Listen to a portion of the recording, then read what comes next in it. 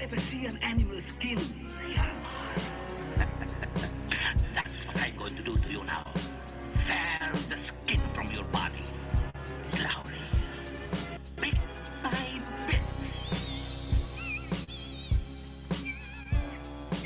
When there's no more room in hell, the dead will walk here. No, Mom! Eve was weak. No! Eve was weak. You know what the most frightening thing in the world is? It's fear. Here's Johnny. Thanks, Jack. Welcome back to Little Hops of Horse podcast. I'm John. Yes, you are listening to the same podcast you have been for the past 30 weeks. We have a new intro. That's all. Big shout out to Big John at work for hooking us up with that. That's super cool. So we might go back to the original here, now and then. But yeah, let's roll with this one for a while. I like it. Today, guys, we are doing Midnight Meat Train from 2008, sitting at 71% on Rotten Tomatoes, 6.1 out of 10 on IMDb, and 67% Google users. Now, introducing our guest. The guy who makes me feel like an absolute amateur of a podcast host, the host of Frightmares Podcast, Dr. Austin Proctor. Oh, throwing in the Dr. Proctor. I like it. It's good to be here. Thanks for the invite. You reached out to me via my email, and I felt so important. I was like, oh my God, people are actually emailing me. This is great. So I'm excited to talk about this movie and talk about what we're drinking too. Yeah, what do you got in your cup today? Oh, I've got a little something from Rogue called Dead Guy Ale. It's 6.8% ABV. It's a Maibach style ale. And I've noticed that I'm a fan of like German and kind of like that area beer. I don't know what it is, but it's this is like my perfect beer. This is just like my go-to anytime I want like a good, rich, just like nice beer that's not too hoppy.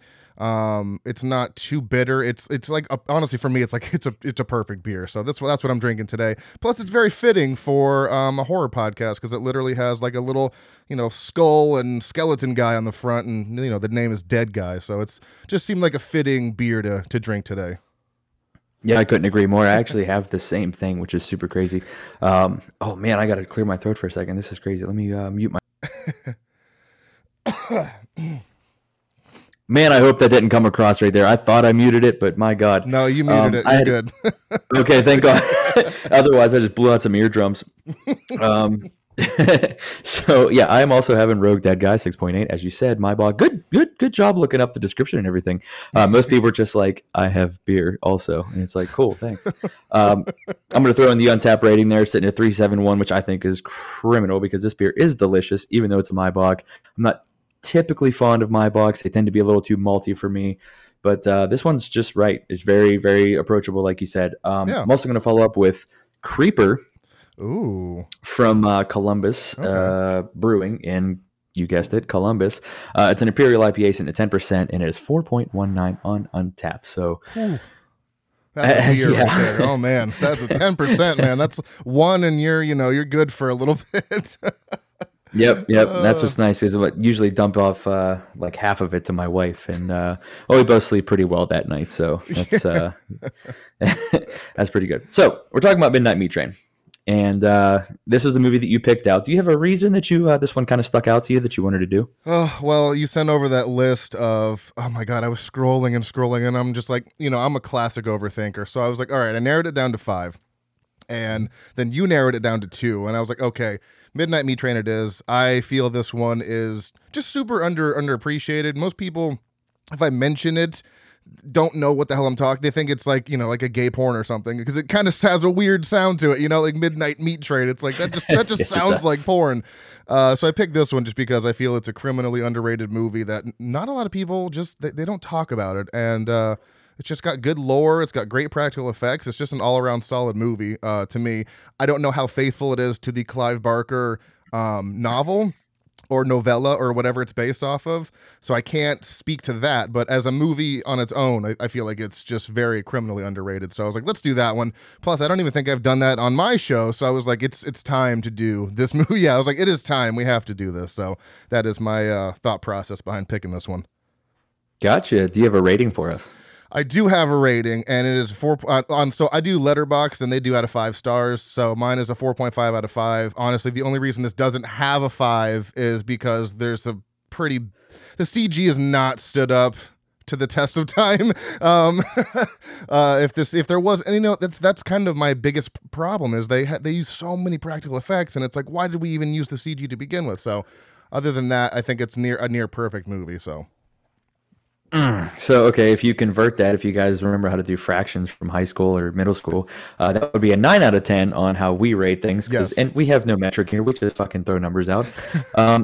I gave this a 6.5 out of 10. Okay. So we have a little bit of a different opinion here. Okay. I do think it's underrated, but I think, I mean, the CGI really, really drops it down for me. If they would have just done, and especially like, you know, you got Clive Barker involved. I know he's a producer, he's not a director. The director I had never heard of before, and I didn't even follow up on if he had done any other horror movies. But I mean, he did had some really cool shots. I'm not going to lie, there was some great lighting and everything. You know, he did great, but he got so cheap on the effects. He just went all CGI for a lot of it, and it's just like, dude, that does not hold up well. Like Drag Me to Hell is another I think could have been all-time great movie, but the CGI ruins it. Yeah. And that's coming from Sam Raimi, dude, who did the Evil Dead. You know what I mean? Like, what are you doing, bro? Just give us the practical effects. Like, stop. Just do, you know, I don't know. So yeah, that was kind of a big knock for me was the CGI, and we'll talk about what we didn't like here in a little bit. But you know, you did give some praise to Clive Barker, but if I recall, you're not a big Hellraiser fan. No, I am not. So I think the reasoning behind why I'm not a fan of some of the older horror movies, and it's funny because I love 80s horror, like I really do, but Hellraiser for me, I have a hard time connecting. The only person I can connect with in that one is, I can't remember the daughter. It's not Julia. Julia's the main girl. The daughter, I cannot remember her name, but am I supposed to be on Julia's side? I don't know, because it's just some lady who's kind of, you know, taking all these men back to her house to help, you know, get Frank back that she's cheating on with. It's just I don't know. I have a hard time caring about Julia and her story because she's kind of just a scumbag at the end of the day. Great practical effects though. Like, don't get me wrong. I love the practical effects. It is like unmatched. And obviously Pinhead is awesome, but I just, for some reason, I can't get into that first one. 2 and 3, I weirdly enjoy. Hellbound, Hellraiser 2, fucking awesome movie. I really like the second one, because it focuses more on the daughter, and it kind of expands the lore of, you know, Pinhead and the Cenobites, and this shows you more of that world, which is kind of what I wanted to see from the first one. But I grew up in a very conservative Christian household when I was younger, so horror movies weren't a thing for me probably until like 2004, 2005, and I'm 33, so that was when I was like 14. And even then, you know, it took me a while to get into them because they were scary to me because I had never seen that shit before. So I didn't grow up going to the video store on like Friday night and going through the horror section and exploring all that. So I grew up with the, you know, the newer age of like the 2000s horror. Like Saw was like one of the first movies I saw. And then I watched all the rest of them in theaters. So I just grew up with a different time of horror movies, and I didn't get to appreciate all the ones when I was younger. So I don't have that deep affinity for them. But then again, there's movies like, you know, Friday the 13th, Halloween movies, love all those. But for some reason, that first first Hellraiser, and I've watched it like 4 or 5 times. I've tried to watch it every year to see if my opinion changes, and it has not changed yet. So. Yeah, it's something I definitely, and I listened, I can't remember what episode it was, but I think you mentioned Hellraiser, but then you also dropped The Exorcist as one that you're not a huge fan of. It might have been you touched briefly on Exorcist Believer, and I don't know if you did a full episode on that. You have to forgive me. But you did mention that and everything, and I put that up there as probably the scariest movie ever made. Basically, you know, with context taken into account, because that came out in the 70s, early 70s at that. It was a very violent movie, and growing up in conservative America, if you had a conservative childhood and everything, like you mentioned, you understand that like seeing some of those things in there are very shocking. Now, it's a little more common to see, you know, shock things like, you know, shock value, whatever nowadays.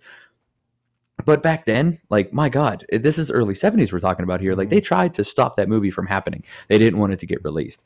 So that just, I mean, you got some street cred right there, in my opinion. Right. Plus, I mean, it's a dark movie, man. There's some really, and I definitely agree with your, like, the lulls and everything. But it's like every time they're on screen, like every time she's on screen, you're like, yeah, what is going to happen now? Yeah. And I think I have a hard time putting myself in the mindset of people, because, you kind of have to do that. You kind of have to be like, hey, this is like first movie of its kind around this time that's this impactful. So I think I also have a hard time trying to put myself in those shoes to view it through their lens, because I feel like if I could, I'd probably have such a higher rating for it, but I feel I struggle with that. So that's another movie I try to watch once a year and just try to see if anything changes, because it's happened before where I've watched a movie and been like Black Christmas was a prime example. Never liked that movie. I watched it a couple times and I was like, whatever. Then last year I watched the 4K that Shout Factory put out, and I was like, this movie's brilliant. So I know it can happen, and that's why I try to revisit these movies just to see if my opinion changed. So, but yeah, Exorcist and Hellraiser, I think that's the only like big ones that I'm not a fan of that I can think of right now. But yeah, so that's kind of where I'm at with those. So I do try to give them a chance at least once a year. So. Yeah. Okay. I can respect that. Well, and we talked about briefly that it's just like having a podcast gives you an opportunity to look at these movies again through a different lens. Maybe I wouldn't have been so harsh on Midnight Meat Train a couple years ago, but now I'm like, well, maybe I didn't like this. No, I didn't like this. But then I rewatched The Witch not that long ago, and I fucking loved it. I'm like, this is an all-time great movie. It's not just horror movie. This is all-time great movie. This is so well done. Oh, did you not like it upon first watch? I just in that podcast in that episode in particular, I talk about that. I just like that was like the first elevated horror that I could remember seeing, and I just don't think I was ready for that. I was so used to the cheap jump scares and the over the top gore or whatever it was that I couldn't fully immerse myself into that world. Plus, at the movie theater, I don't think they had subtitles. So that dude's voice sounds like a garbage disposal half the movie. You can't understand what the hell he's saying. So, but it's like, and they talk in this old English kind of thing where like you can't, it's hard to follow.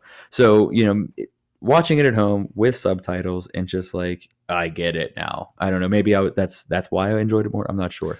But yeah, it's cool to revisit some of these. Yeah, I'm with you. I have to also put subtitles on. I can understand Anya Taylor-Joy and the mother, but yeah, the father, I'm like, the hell are you saying, dude? So I have to watch that one with sub. Same thing with The Lighthouse. I have to watch that with subtitles as well, just because of the way that they speak. It's hard to understand them. So totally. Yeah, I haven't seen that one yet. I'm saving that one for a day. I haven't decided when, but looking forward to that as well. I know that's kind of a polarizing movie as well. Same director too. Robert Eggers is the same guy who did The Witch. So yeah, it's another weird, just quirky, fucking elevated horror movie for sure.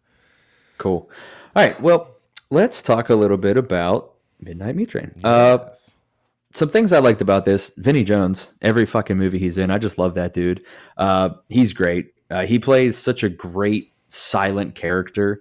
Like, he doesn't have to say anything, and his just presence, and he was a fucking soccer player. You know what I mean? Like, he wasn't born to be wasn't an actor or anything. Like, didn't go to act. He's just like, fuck it, I'll do it. And he's great at it. He's typecast, but he's great at being, that typecast. The kills and the gore, all pretty solid. CGI aside, they get pretty original with how they kill some people, and we can talk about that later on. And the storyline's pretty good. I like that where, I don't want to give anything away, but the way they kind of navigate it and how it kind of takes over the main character, and you're not quite sure where it's heading. And then, at the end, you're like, fuck, fuck. Yeah. Like it's a great ending. What are some things you liked about it? Yeah, so number one, definitely the gore, CG aside, like you said, I feel like there's a lot of good moments and creative kills, especially with one Ted Raimi that I'm sure we'll talk about, and the lore for me too, just what goes into it, because it's interesting because you kind of see it from Bradley Cooper's perspective, like first, like experiencing with him, but then you also see it from the audience's perspective, so you kind of get both views, and it's weird how they do it and kind of keep some mystery on each side of the board there, so to speak. And I feel like once it goes on, the curtain gets peeled back slower and slower, and you're just like, okay. And then by the final reveal, you're like, well, damn, that was okay. Like, you're just like, the first time I saw that, I was like, that is an incredible reveal that I really never saw coming. Like, why is Vinnie Jones doing what he's doing on the train? So I think, the lore, the practical effects, and honestly, the cast, like you said, Vinnie Jones, you got Bradley Cooper, you got Leslie Bibb. It's such a bizarre cast for a horror movie because I know Leslie Bibb was in Trick or Treat, maybe at one other horror movie, but she doesn't do a lot of horror movies. So their chemistry was great. And I also love Vinnie Jones. Every time he saw Leon, Bradley Cooper's character throughout the movie, he'd start like smiling. He's like, oh, hey, it's you. And I thought that was really fun. So I just love the camaraderie with the cast. But yeah, there's not much I don't like about this movie. It's all pretty good for me. Okay. Oh, and Brooke Shields was in this too. That was like a curveball. I'm like, oh yeah, what the fuck? She was the art lady or the art person. Yeah, the Susan. She was Susan. That's who she was. Yeah. Mm-hmm. And his friend that hooked him up with that interview. He's like one of those B actors or C actors that he's just like in a bunch of shit that he's like on Law and Order every fucking 8 episodes or something like that. Which is a nice paycheck, I'm sure. Way better than what I get. So some things I didn't like about the movie. I know that we'll probably disagree here. The storyline gets a little loose in the middle for me. And we'll talk about that a little more. It just feels like they spent so much time on, him kind of just diving in here, and what happens with his girlfriend happens very quickly for her to get like on the same page. If that makes sense, without trying to give too much away. But her shit is just like overnight. Like, oh yeah, definitely. I definitely see where you're going. Yeah. The CGI, I fucking hate CGI gore. I don't have a big enough platform to make it stop. I wish I did. But my God, I fucking hate CGI gore. It just ruins movies because it looks so bad. Like George Lucas did it with Star Wars. Remember that like 97 release of the original trilogy, and he stuck in like the little fucking. Right, it's bad. The worst. It's so laughable now. Like, just leave it. Let it go. Yeah. Let it go. Let it go. So, all right. Now we've covered what we like, what we don't like, the beers we're drinking, and all that stuff. How we know each other. You want to talk about some spoilers? Move into the movie a little bit. Yeah, let's do that. I've got my cornucopia of notes here. So, you want to How fitting. Yeah, I write down too many notes, and then I end up not using half of them. But I'd rather be, as prepared as I can be. So, so let's do this. All right. Yeah, I mean, the movie doesn't take long. Okay, if you haven't seen this movie, here's your disclosure. Don't fucking listen to it until 18 minutes, whatever. All right, spoilers. I mean, it's been out for 15 years. Like, it's not my fault if you haven't seen it yet. Yeah, it's been out for a while here. Right, and I would think that if you jump into minute 30 or something like that of a podcast, you're probably going to hear something you don't want to hear. But this movie does not take long to get going. Dude wakes up in a car, and I love how they tie this together because I didn't realize this the first time or however many times I watched it. But yeah, the guy that wakes up in the beginning of the car, slips on some blood, sees what's going on. He just sees like a guy murdering another dude with like a meat cleaver or like a meat hammer in the next car. But you don't know who it is. Right. But you find out at the end of the movie that, it's Bradley Cooper. Yeah. So that was cool. And the reveal at the very end was awesome. You know how they show him walking on the car, walks right by the dude that you see in the beginning. So that whole ending was just really well done, I thought. But we're at the beginning. So yeah, let's talk about the beginning. Cyclical plot though. It's cool. Like you start where you end up where you start, and I'm like, all right, tip of the hat to you, sir. That was good.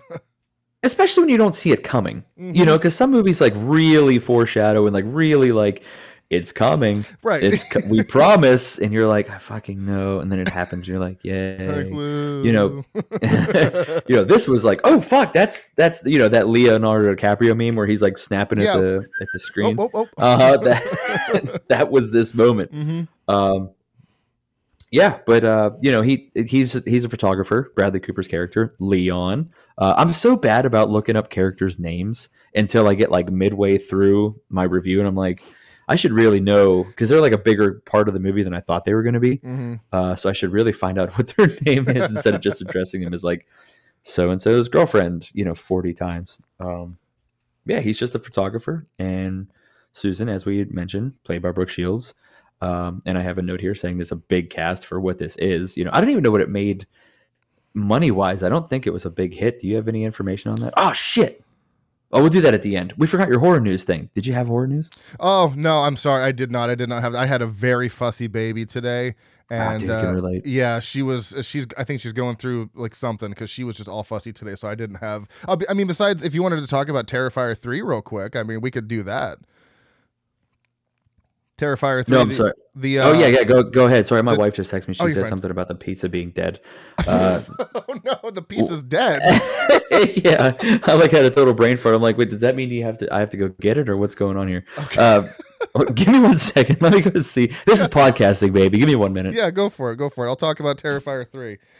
Hold on. We're paused. Oh, okay. But if you have enough time to talk about Terrifier 3, go for it. I'll mute myself. Okay, yeah.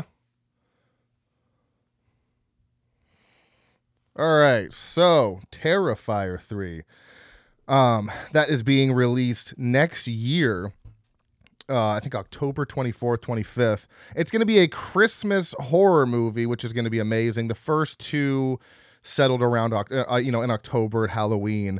But yeah, so we're going to see Art dressing up as Santa, which should be quite interesting. I never thought that they would actually go and do a Christmas horror movie with Art the Clown, but the teaser trailer is currently out. You can go watch that, YouTube or wherever, and it's actually kind of controversial at this moment because, I don't want to give too much away here, but there's something that happens in the first few seconds of the teaser trailer, and it's very controversial because apparently a kid dies in the opening, and Hollywood is like, we don't want to touch this movie. We're not going to give you funding. And honestly, it's like, if Hollywood doesn't want to touch a movie, I'm going to watch the hell out of that because that means it's too graphic and gross for mainstream people to pick it up. So Terrifier 3 looks awesome. Like I said, it's going to release October 24th or 25th of next year, and it's going to be a Christmas horror movie with Art the Clown. I know, it's so weird. I never thought they would tackle another holiday, but honestly, they should just start doing all holidays. Easter, we'll see him as the Easter Bunny. Just maybe do 4th of July. I don't know. You could just drop Art into any holiday. Valentine's Day, I think that'd be fun. But yeah, have you seen the teaser for it yet? Yeah, I have actually, and thanks for covering my ass here. I did. Somebody leaked it online. I'm in like a couple Art the Clown groups or whatever. Oh, yeah. And I love Terrifier. I love the franchise. I think it's great. I think it's fantastic for horror. Think what you will about the cheesy writing and everything, but these are the same people that'll defend fucking 80s horror to the death. Like, dude, it's the same thing. It's just newer and better. Maybe not better, but you know what I mean. It's right up there with it. I agree 100% with what you said about the whole, what he's doing for the horror genre in general is fantastic. We need this. We need a dude that's willing to be like, fuck you, Hollywood. I don't care about your dumbass like plugs or whatever that you want to put in here or whatever. I'm not trying to get political or anything. That's not what I meant by that. But just like where they try to steer you into like, so I see you're murdering a child in the first 5 minutes of this movie. If it could just be like just somebody not a child. And he's like, no, I want to do a kid. And he's like, they're like, no, but if you just couldn't, no, I'm going to do a kid. Like, fuck, all right, well, we're not paying you.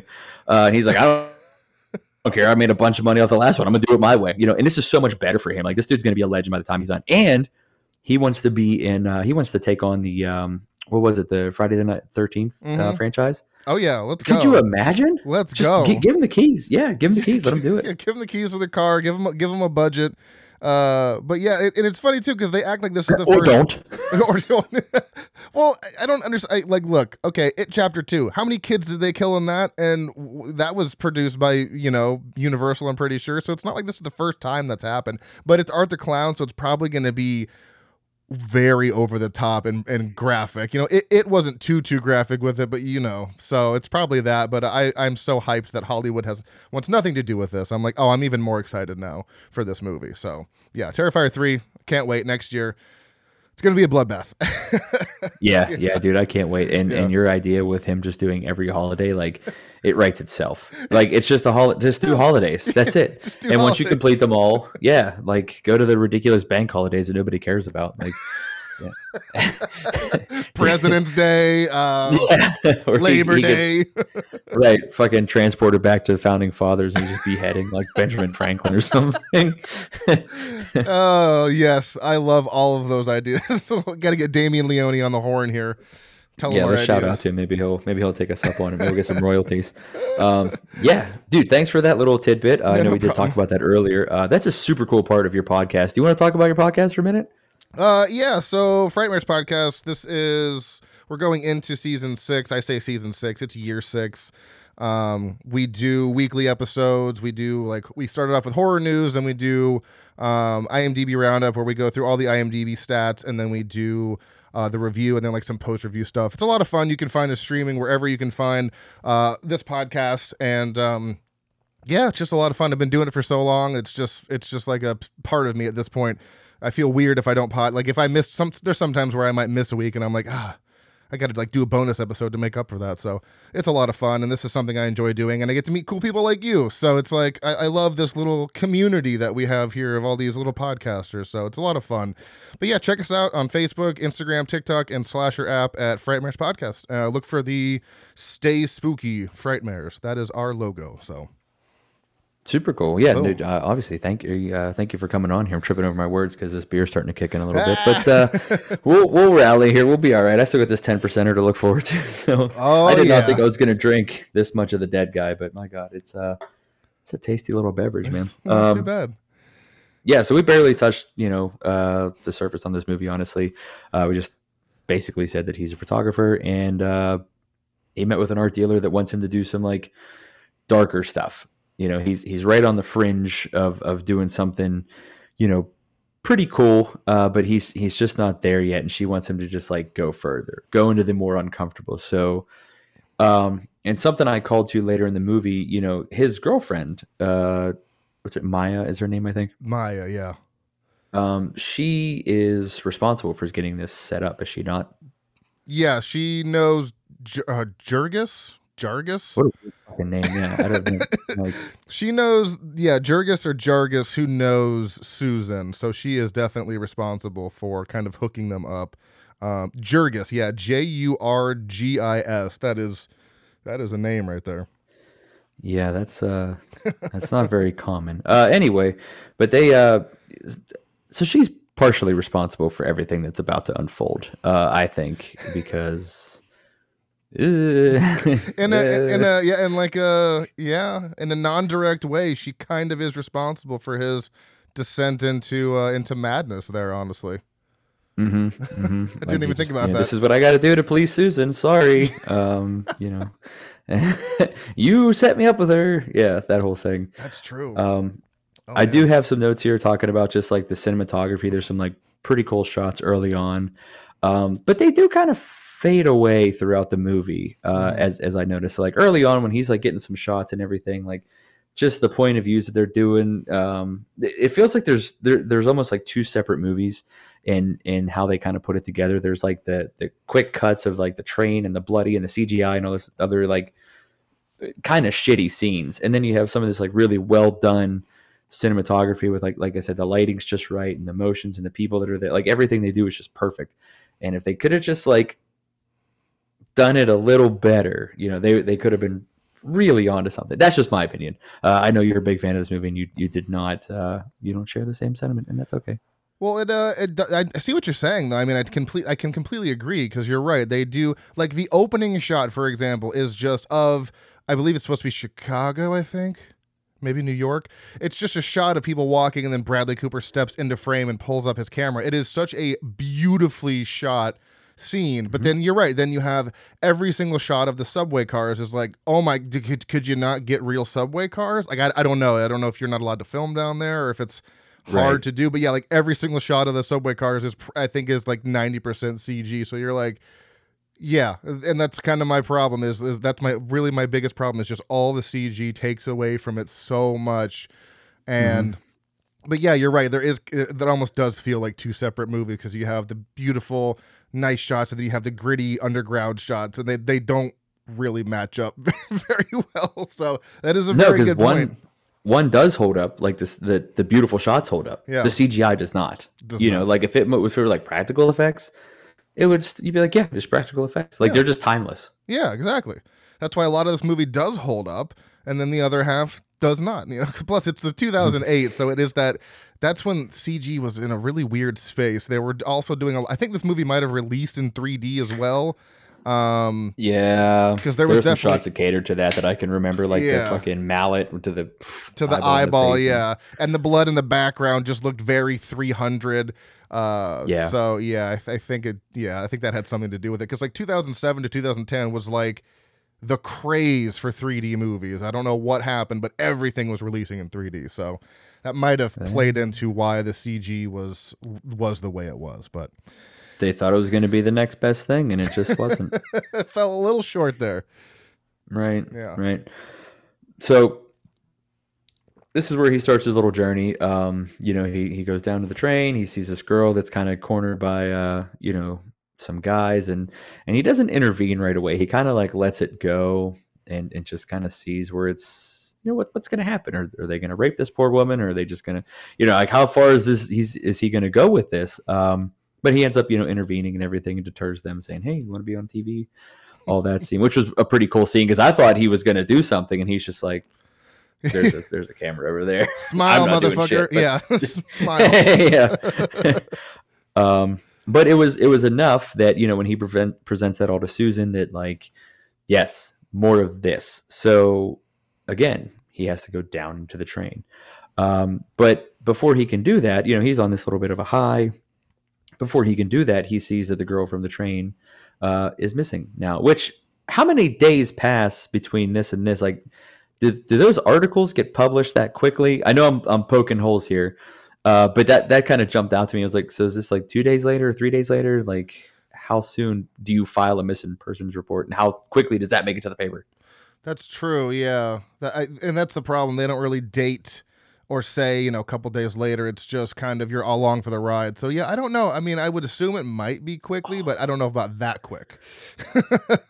That would have been a great drop for my, but I don't even know what the hell one it is. I think it's the, because you said along for the ride. That would have been a perfect drop for the old. Yeah, there it is. All right. All right. So you got one before I did. Good.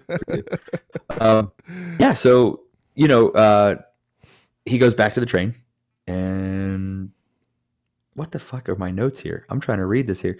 To the train. There's a few folks in there. Okay. Well, why did I even put that? Of course there are folks on the train. Like, so sometimes my notes are just like absolute garbage, and I should have combed through them. But that's why you're here. You're here to entertain the people while I brain fart. You're probably talking about the Ted Raimi group, I would assume. Because if you're talking about, I don't know who that is. So who is Ted Raimi? Ted Raimi, he's probably related to Sam Raimi. So he was the guy that got his eyeball knocked out by the mallet. So he's Ted Raimi.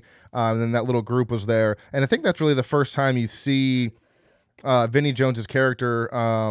You finally see what he's kind of doing, because you see his hand on the train, and you see him hit that girl, but you're like, okay, what the hell was that? But this is where he like starts brutally massacring people on the train. You got, you know, he takes that girl's head and whacks it off with his meat cleaver, and that was a great scene where the head rolls and the camera pulls out of her like the eye, and I was like, oh, that was such a beautifully done shot. So you kind of, do you know what that is? What? Do you know what that is? No. You know what that is? No. That's our Kill of the week. I did. Yep, that's our kill of the week, man. That's the coolest fucking kill of that movie, I think. Like you said, it's just because you're not expecting it. You just think that, you know, I mean, well, not to use what you said, but you're kind of just along for the ride, and you don't know what the hell's going on. Then all of a sudden the camera pans out. You're like, holy fuck, that was from her head. Oh my God, her head's not with her body anymore. Oh my God. I don't know how they did that, because the camera acts like, you know, the camera like rolls around like her head, and then somehow it manages to like, yeah, it was such a well done shot, and my God, every time I see that, I'm just like, that's a chef's kiss right there. Yep, that was beautiful. I really enjoyed that also. Yeah, so that's really the first time you get the brutality of what Vinnie Jones's character is doing, and eventually he spots him, and then he starts to Leon starts to follow him, and I love when he goes around the corner and the guy's there, he's just standing there, and Leon's like, I'm gonna just walk past you, and he just grabs him, but then nothing happens. I was like, that is so menacing. He didn't say a word, and you find out later why he doesn't, and he just let him go, and then Leon just continues to follow him around to try to figure out, because he's like, this is the guy I need to photograph to get into that show. Something's going on with this guy, but he doesn't know exactly what yet. And he's very mysterious. He does shortly, because as he develops some film, he notices a ring, and then he starts combing through. This is where the obsession begins, because he comes through his previous photos from the girl missing and everything, and he notices. Now he's just like, this is it. This is the guy. I gotta follow him all the time. But honestly, this movie, I do comment on it later in the movie, but so much happens so early on. Like, you've already had 4 kills in the first 15 minutes, maybe, if that. Just a lot of stuff, and like you said, very brutal kills. They're not just like, you're dead. Like, dude, he smacked her fucking head off, and like eyeballs are flying at you, and just all this craziness is going on. Yeah, with that, so you get a lot early. Yeah, with that, it's like, and it's not even like a meat cleaver. It's like a tenderizer, but it's like the size of my head. It's huge. It's a massive metal like weapon that he's got. So that's gotta hurt. I mean, obviously he knocked a woman's head off with it, so he's got some power behind that swing there. I mean, it's Vinnie Jones. He's a tank. He is a tank. Which really confused me as we get a little later into the movie here. So he goes on to his next victim. But his next victim kind of puts up a fight, right? It's this very large, kind of muscular man who's kind of like talking shit to him. He's just, whatever. And it got to the point where the conductor had to come back and intervene, which was another, whoa, this dude's in on it too. So this is like a whole operation going on here. This is a whole thing. Yeah. But then we find out that Vinnie Jones's character's name, it's just not something I expected, and it's his name is Mahogany. My apartment smells of rich mahogany.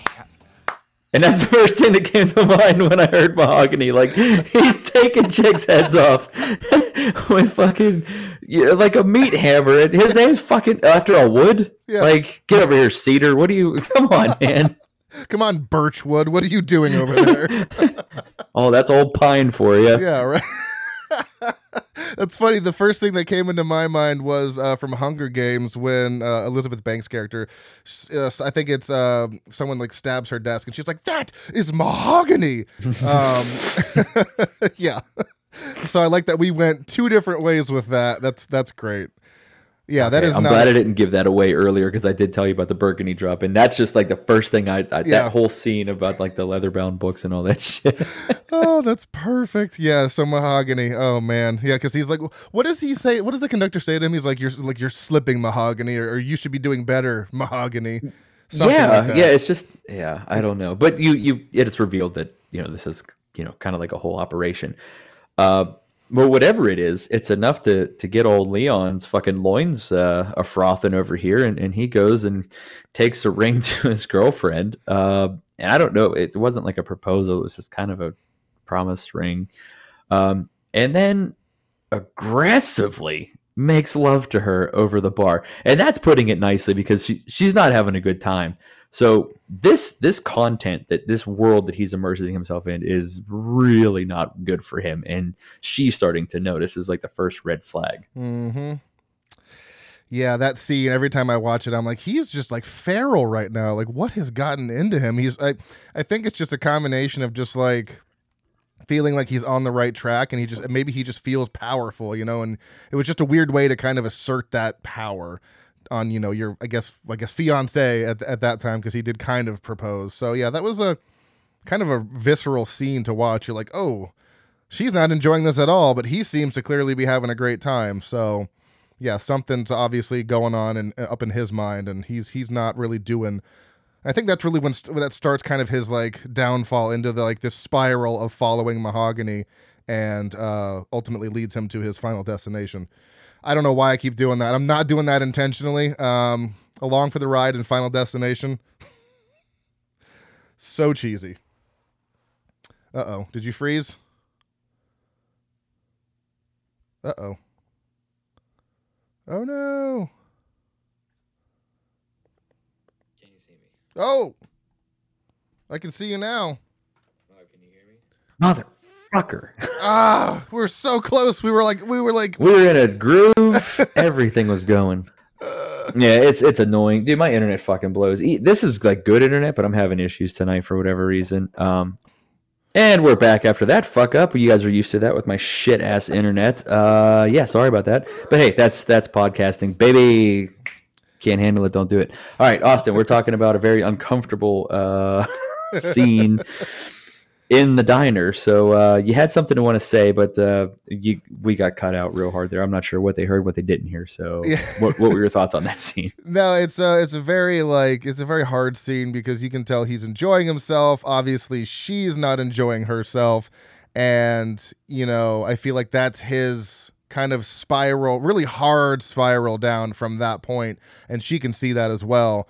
And she tries to reason with him, like, you can't be doing this. He finds all this information about all these people that date back to like the 1800s, and she's like, there's no way it's the same guy. I mean, that's 100 years ago. But then you're right, what you said earlier, she flips so quickly, and eventually, like, once he loses his camera, because he has that run-in with Mahogany, she's like, all right, we got to go get the camera. I'm on board. Let's do this. So yeah, I never really noticed that before until you pointed that out, but that is a pretty quick flip on her part, especially after what happened at the diner. That would have, if I were her, that would have turned me off from anything to do with him, and I probably would have, I don't know, not seen him for a couple I know they live together, but man, I would have probably gone somewhere after that altercation, because that was uncomfortable. Yeah, even the next morning, like when they're at the house and whatnot, and she shuts him down immediately, talking about like just forget about this guy, because like you said, that was like the part that she realized, okay, maybe him being obsessed with this guy is a little, it's unhealthy. So he's talking about like, I think I'm onto something with him, and she's like, nope, just take your photos, take him to the police. That's done. Be done with it. That's it. And then there's that weird scene, which this happens a little later. I can't actually recall, but when he does have that encounter with Mahogany on the train, and he gets like kind of kidnapped, and that thing like claws at him and all that stuff, and she comes, and he sees her the next day, and he's just real different and violent towards her, and like you said, most people would have just like backed away and been like, no, I'm not doing this. I'm not dealing with this anymore. I'm not being with you, whatever. She's just like, let's go check out the photos and find this random hotel to go into. And that's it. Now she's on board. She takes Jurgis there.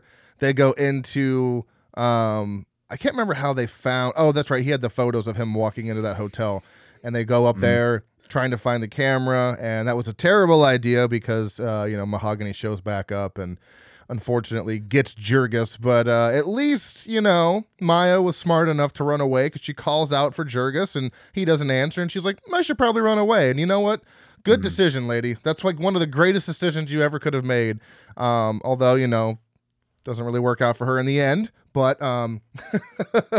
she did make at least a good. Yeah, she made at least a good decision, and for being in a horror movie, usually people would continue to investigate, and then he would have gotten her as well. But poor Jurgis. He really didn't deserve what he got, because he was just in the wrong place at the wrong time, trying to help a friend. You know what I mean? So justice for Jurgis. That's a weird sentence I said. That did not have a nice ring to it. But sound like a politician. Yeah, justice for Jurgis. Good grief. Where'd my notes go? So yeah, I mean, and then she's on board with it, and then I'm struggling to remember what happens right after that. Oh, the thing on his chest, the marking on his chest. He realizes that Mahogany has that as well. And that happens later on. First, you see that he's covered in all these like weird barnacle fucking things. I don't know what that's all about, and he's like cutting them off. Then he has to like put him in some kind of liquid, but that whole scene was just to show you that like he's nearing his end and they're looking for an heir. So you can kind of see where the movie's headed now. And now you just got to get there. There's some cool sequences here that happen after. There's, Leon follows him to the meatpacking plant, and he goes, well, he doesn't follow him, but he goes into the meatpacking plant, and he comes across that, Mahogany works there, and he's getting some really cool shots and all that other stuff. And, Mahogany chases him. There's that whole like cow carcass sequence where they're all, there's just like aisles and aisles of cow carcasses, which is, is that how? I mean, I've never been in one, but I mean, is that how that looks at like a slaughterhouse? Because it's fucking crazy. Yeah, I mean, I'm to my knowledge, that's what it looks like, which is creepy. I don't know how people can do that and just walk around with all those carcasses, but Mahogany definitely seems like he fits the bill to do that. So I mean, he fits right in at the meatpacking plant. Right. Yeah. I did get into this creeper, which is also kind of fitting for this movie because, I mean, Bradley Cooper, he's kind of a creeper the whole movie, stalking this other dude, but this other guy's also a creeper, stalking other people to get, whatever. But this is where Leon really starts. This is it. This is the spiral. This is him. They make a point to show that he likes tofu in the beginning of the movie, and now he's at the diner and he's like finger fucking his buddy's plate, grabbing steak off of it, just like eating it. And that was more uncomfortable to me than any other scene in the movie. I'm like, dude, just get a fork. Like, why are you sticking your fingers in another grown man's steak? I don't want. No, thank you. That's true. Yeah, you're just like, dude. Ask me for a bite or something. You don't have to sit here and just dilly dally in my food, you weirdo. Yeah, but I think they just really wanted to emphasize his like, descendants into madness and whatnot. But he's Maya tries to get them back on track, and I can't recall if this is, I think this is before all like Jurgis's end, but he tries to get them back on track, and he's trying to take pictures of her, but he keeps getting all these flashbacks of all the victims and all this other crazy shit that's going on that he's seen over the past couple of days, and it's just like, it's consumed him. He's just not himself anymore. And I actually have in my notes here, so we've covered so much already, right? We're almost an hour into this podcast, and there's still 45 minutes left of this movie. Mm-hmm. Like, there's still so much stuff that still has to happen. It's insane. Yeah, I think that scene you were talking about is right after she notices it's either right before or right after he's running with Leon, because he's also dreaming. He's having those dreams about being on the train, and he has that one dream where he's hanging upside down and someone cuts his throat, and it's him cutting his own throat. So he's having these crazy, just wild dreams about the train, and I think that's also what kind of leads into his craziness. Is he's like, I don't know what these dreams are, but he's just drawn to the train for whatever reason. It's almost like his fate was just kismet, like it always meant to be from the second he was born, which I find to be fascinating, honestly. Yeah, I kind of got that vibe too, that it was just like he didn't know he was destined to do it, and now he's doing it. Unfortunately, we didn't get to see Bradley Cooper fully nude in a bathtub. We just got to see him partially nude. So, that's another point docked against this movie. He's a beautiful man. Give me a break, okay? I know. Come on, you're so close. If that water was a little less cloudy, damn it. Yeah, come on.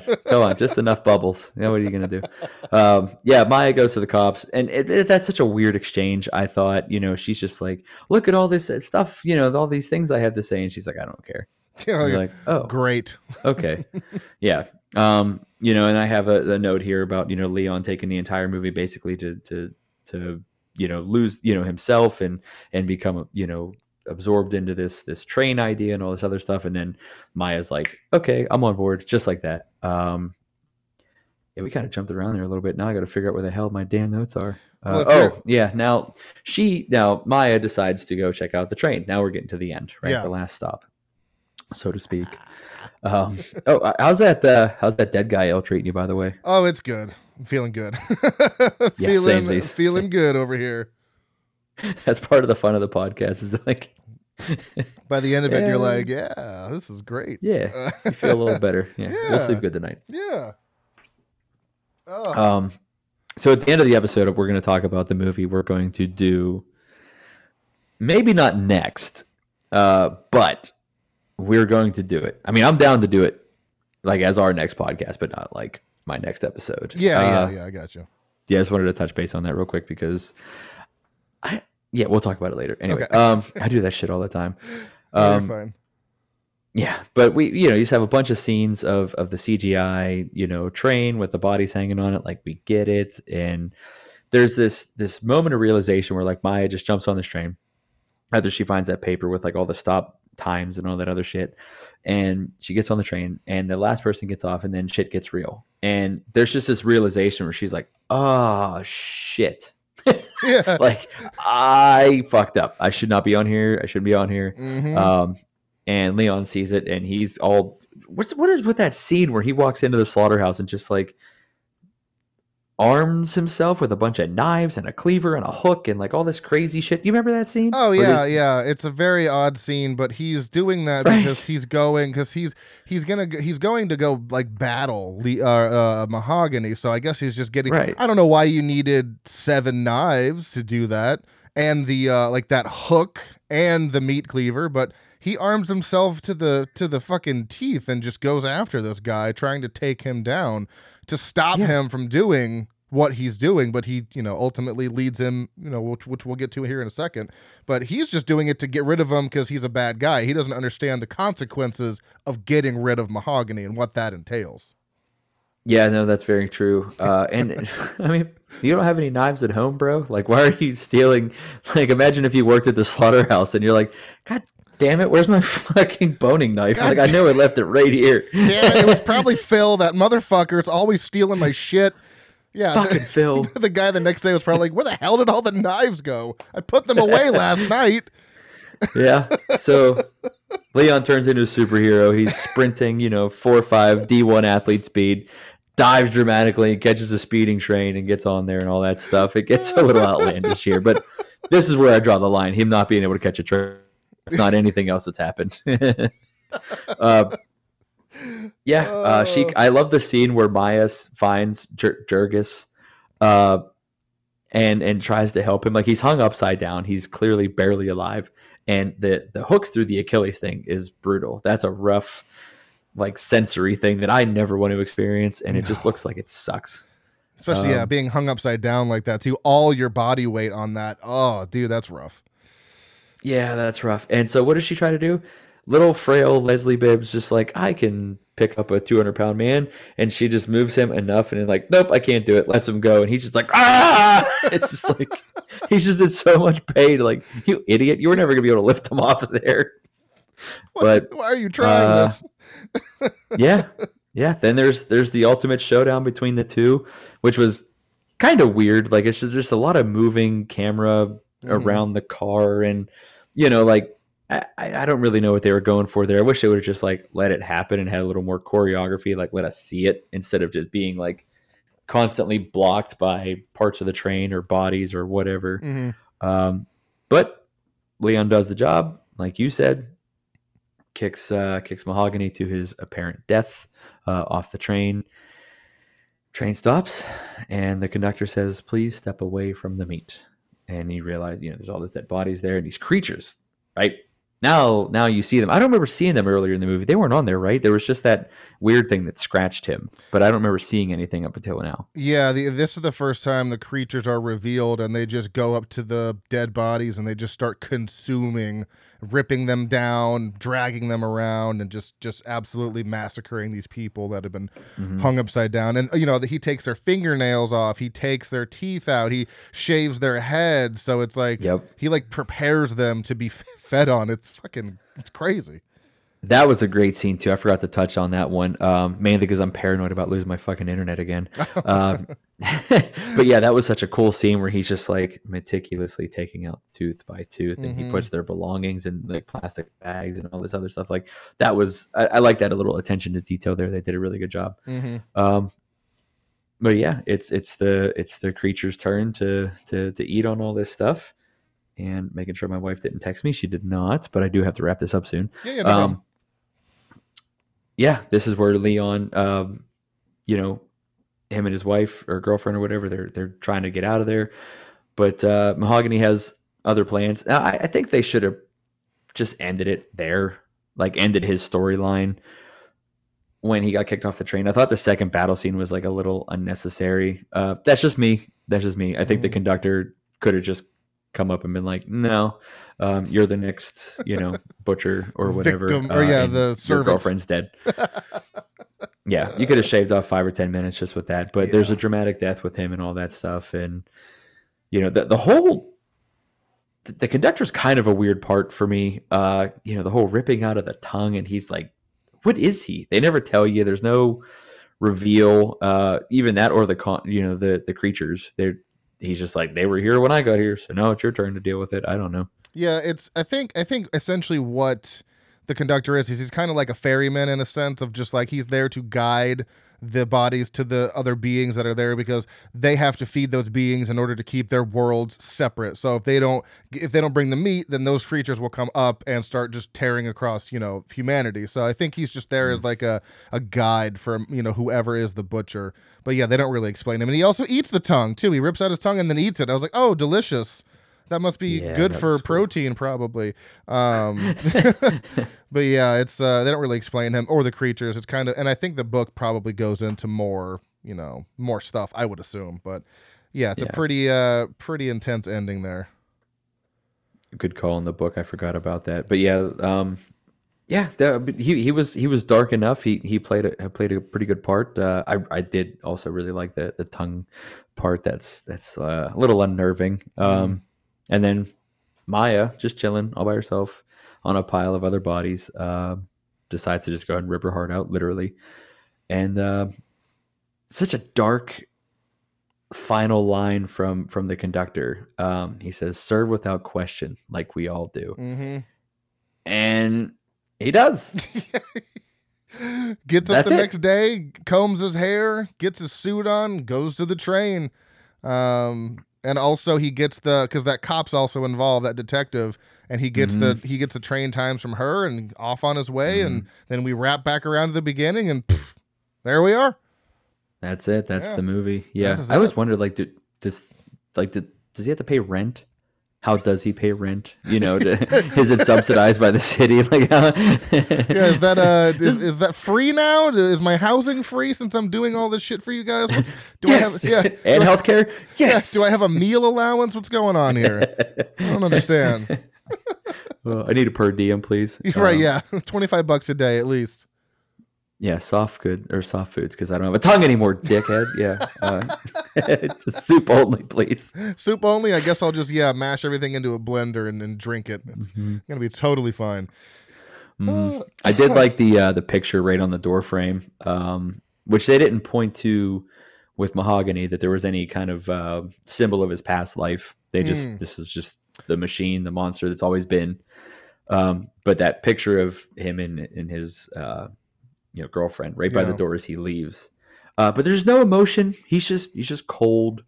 Yeah. And that's it, man. He goes on doing his killings for the creatures. So bada bing, bada boom.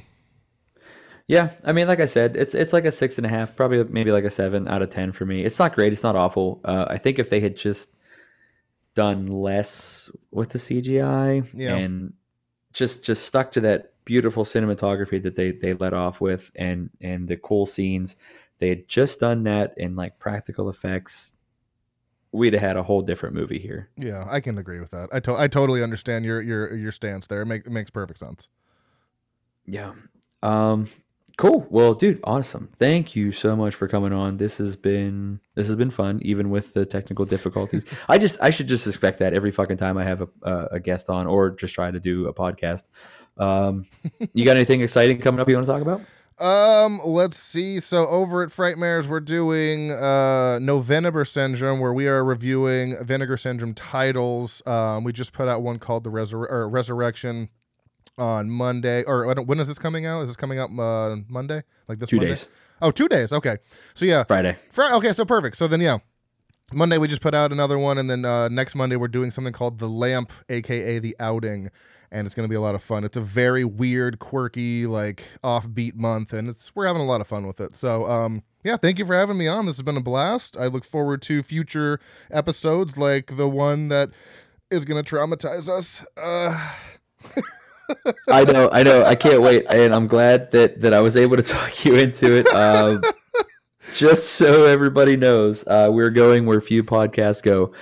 We're diving into the unrated version of a Serbian film. Yes, this grotesque. Man, we've both seen it before, and we both. Should we do it? I don't know. Fuck it. We're gonna do it. It's for shock value. I already bought the Blu-ray. We're doing it. Yeah. Dude, you did it like 3 days ago. You're like, I already got it. I'm like, what the fuck? Okay, well, I'm getting too now. Now I have to do it. Yeah, Grindhouse was having a sale, and it was like $13. So I was like, screw it. I'm not going to find that anywhere else. So I wonder if that guy gets like royalties in prison still. I have no idea. Is he in prison? I don't know, but I think he went to trial for some of the shit that's in this movie, which we'll talk about in that episode. God, I'll come with a whole bunch of fun facts about that one. I'll do my research and dive deep. There's no fun in that movie. There's zero fun that happens in that movie at all for anyone. Yeah, that's true. Okay, fine. Not fun facts, just facts. We'll just call them facts. Because you're right. Okay. There's nothing fun that happens in that movie at all. Nothing at all. Nothing at all. But cool. All right. Well, we will talk in our group that we're already in. Go check out Horror Reviews by the Collective on Facebook.